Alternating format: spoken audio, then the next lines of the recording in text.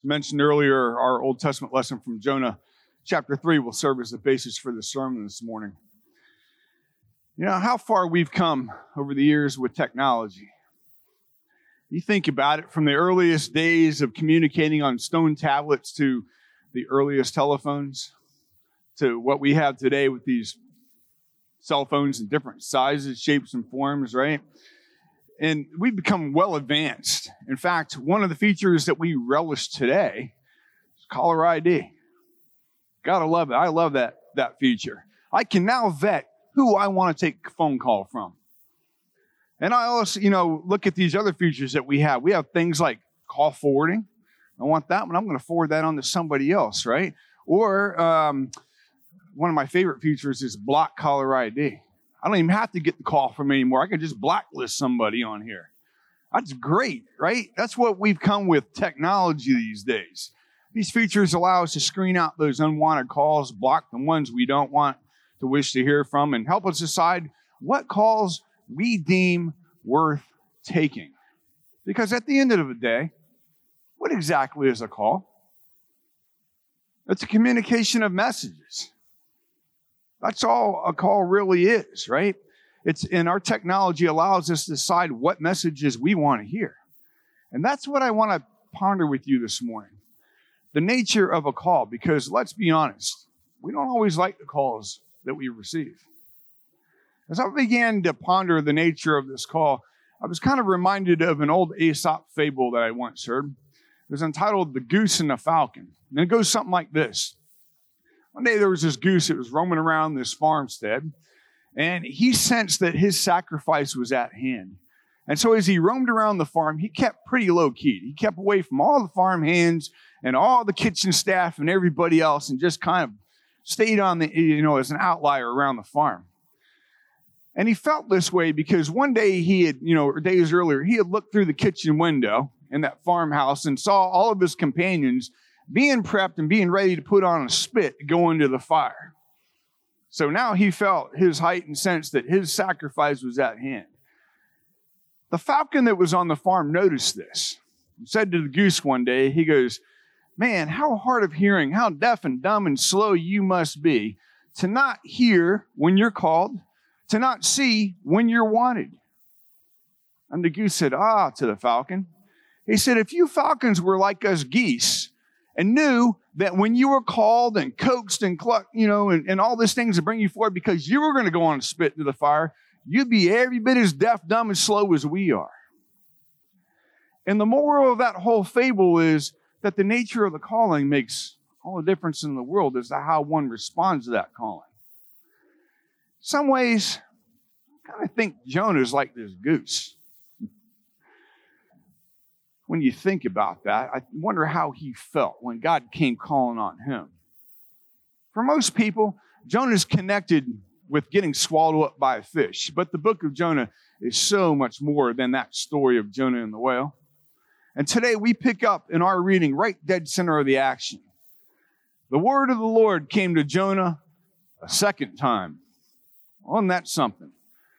A second time. If you know the story of Jonah and the whale, then you know what happened the first time God came calling to Jonah. In Jonah, chapter 1, verses 2 and 3, God says, "Arise, go to Nineveh, that great city, and call out against it, for their evil has come up before me." But what did Jonah do? He rose to flee to Tarshish, away from the presence of the Lord. I'll contrast that calling with Jesus in our gospel lesson today as Jesus calls out to Simon and Andrew, to James and to John. What happens there? When Jesus calls to them, they drop what they're doing and they follow Jesus. They didn't pack up their nets and run away. They didn't make a furious rowing of their boat to the opposite shore away from this itinerant preacher. They didn't jump into the water and get swallowed up by a fish either. No. Jonah, though, doesn't leave what he's doing and follow God's calling. He goes and jumps in a boat, goes in the opposite direction for where God wanted to send him. It was like Jonah was that goose. Go to Nineveh, you say? Go to the destroyers of Israel? Perhaps go to my death? No, Jonah wasn't having any part of this calling. So away on a boat he went.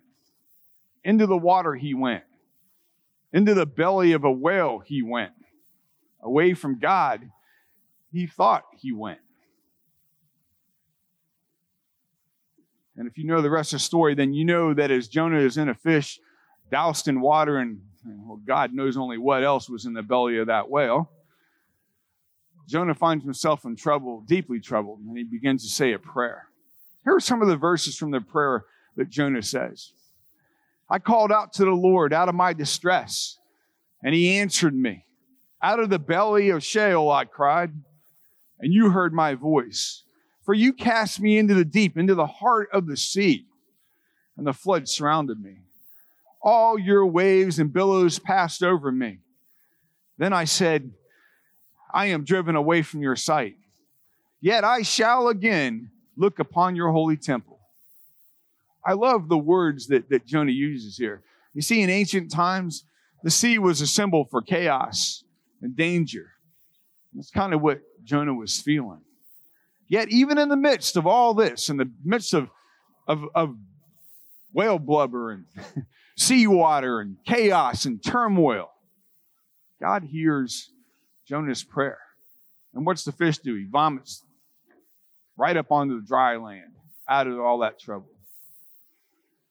Which is now where we pick up with today's story.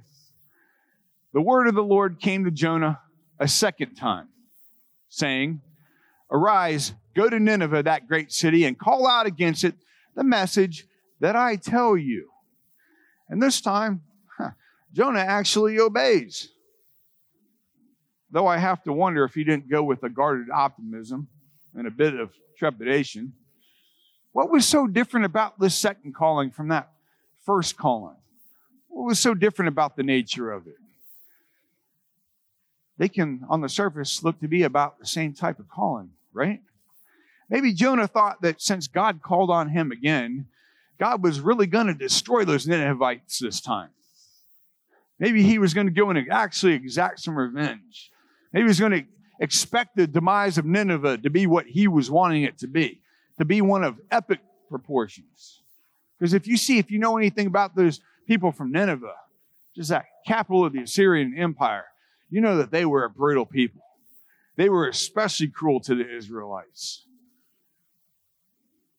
We can certainly see the trepidation in Jonah's actions. Jonah actually only goes one day's journey into what should have taken 3 full days to cover Nineveh. And he goes in about part of a day, maybe 1 day full, and he shouts out, Yet 40 days and Nineveh shall be overthrown. And that was that. Poof. Perhaps the shortest sermon ever recorded. And he becomes the most successful Old Testament prophet as an entire city turns from their ways and turns back to God. Unbelievable. That'd be like drive-by Lutheranism, right? Go out there and shout the words of Martin Luther. People point out the Bible, and everybody in Castleberry converts.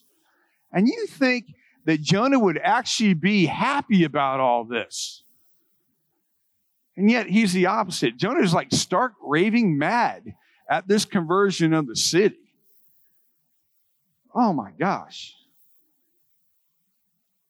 But let me go back to what Nineveh actually did. He calls out. And Nineveh takes they take their repentance to the extreme. If you read the rest of the story, word gets back to the king of Nineveh, and Nineveh says, put the cattle in sackcloth. All the animals go into sackcloth. Let's go to the extreme. I declare fasting for everybody. And God sees this. Because even the people of Nineveh, as cruel and unruly as they were, knew not to mess with God. They knew what God's wrath was all about. They weren't taking any kind of chances. They knew that God, who was He was. It wasn't just enough to know God.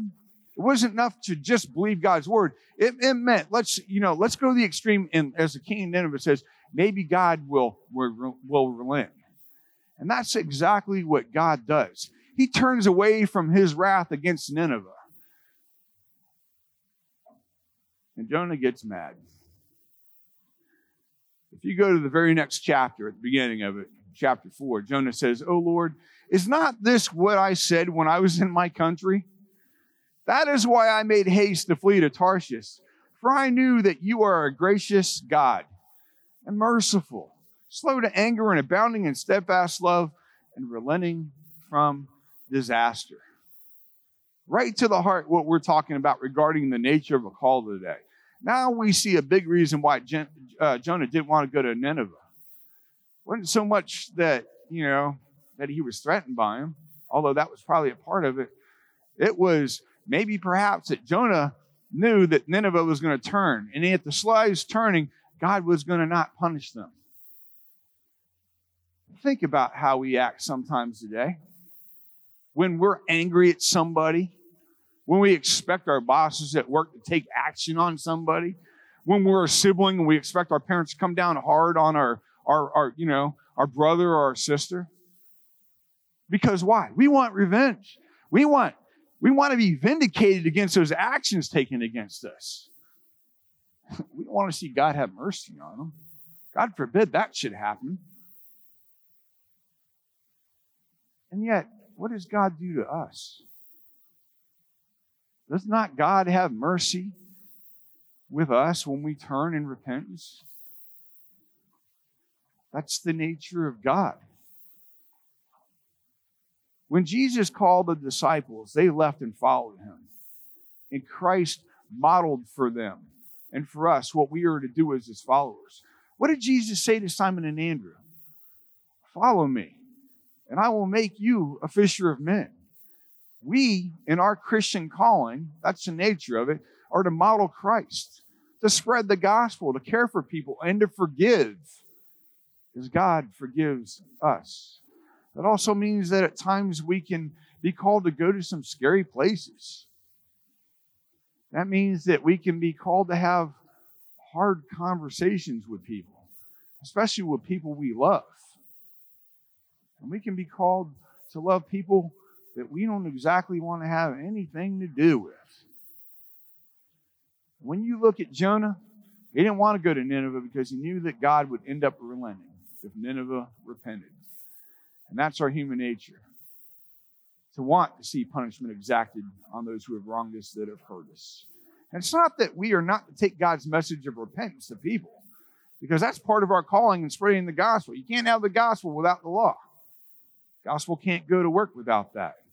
But it does mean that we are to do that in a loving Christian manner. It also means that we ourselves need to repent before God and experience that grace that God so freely gives us. Perhaps that's why we so often sit in our moods and act like Jonah, fleeing God's calling, running in the opposite direction, and trying to hide from God. We either feel threatened or we just know that God is going to relent. Sometimes that's not exactly what we want to see. So I ask you, how are we blocking God's calls to us today? Who are we holding grudges against and deeming not worthy of God's grace? Perhaps there's somebody in your life, in my life, that you and I need to think of that we are mad at, that we feel like they've hurt us, but God is calling on us to reconcile with. Maybe it's somebody we work with. Maybe it's our neighbor.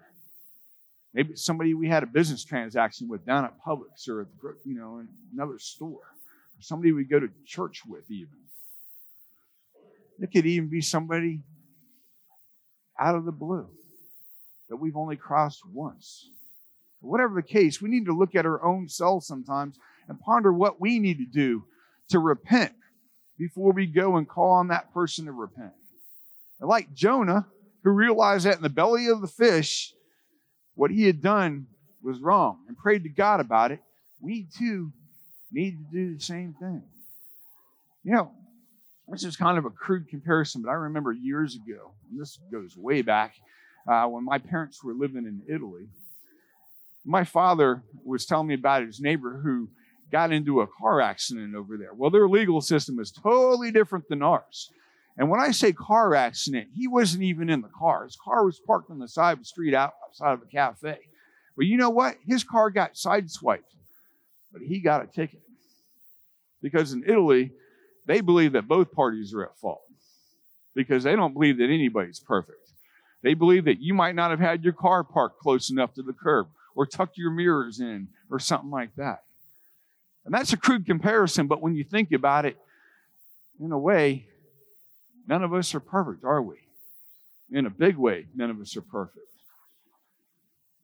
I know at the end of the day, this is what drives a lot of us to hold those grudges and to not want to extend that grace. It also, when we block God's calls, blocks us from remembering what his grace does to us and how liberating and free it is when we turn to him in repentance. When we repent, God relents. He gives us his grace so freely. His word convicts us and comforts us and frees us. And then we get to go to his holy table and dine further in that grace, not only with all the saints who have been forgiven in their repentance, but with the very one who God poured his wrath out upon that was meant for you and for me. If God can relent against a people like Nineveh and shows those and us his unconditional grace, well, shouldn't we also show that same grace and mercy to other people, no matter what they've done? That's the nature of our Christian calling. That's part of being a fisher of men. So how will I answer God's call to us today, tomorrow, in the weeks and the years that come? Maybe we need to drop our nets and follow God and watch in excitement as that gospel is spread and others get to participate in that same grace and mercy that you and I have. That's the nature of the calling that we have. That's the nature of the God that we have leading us.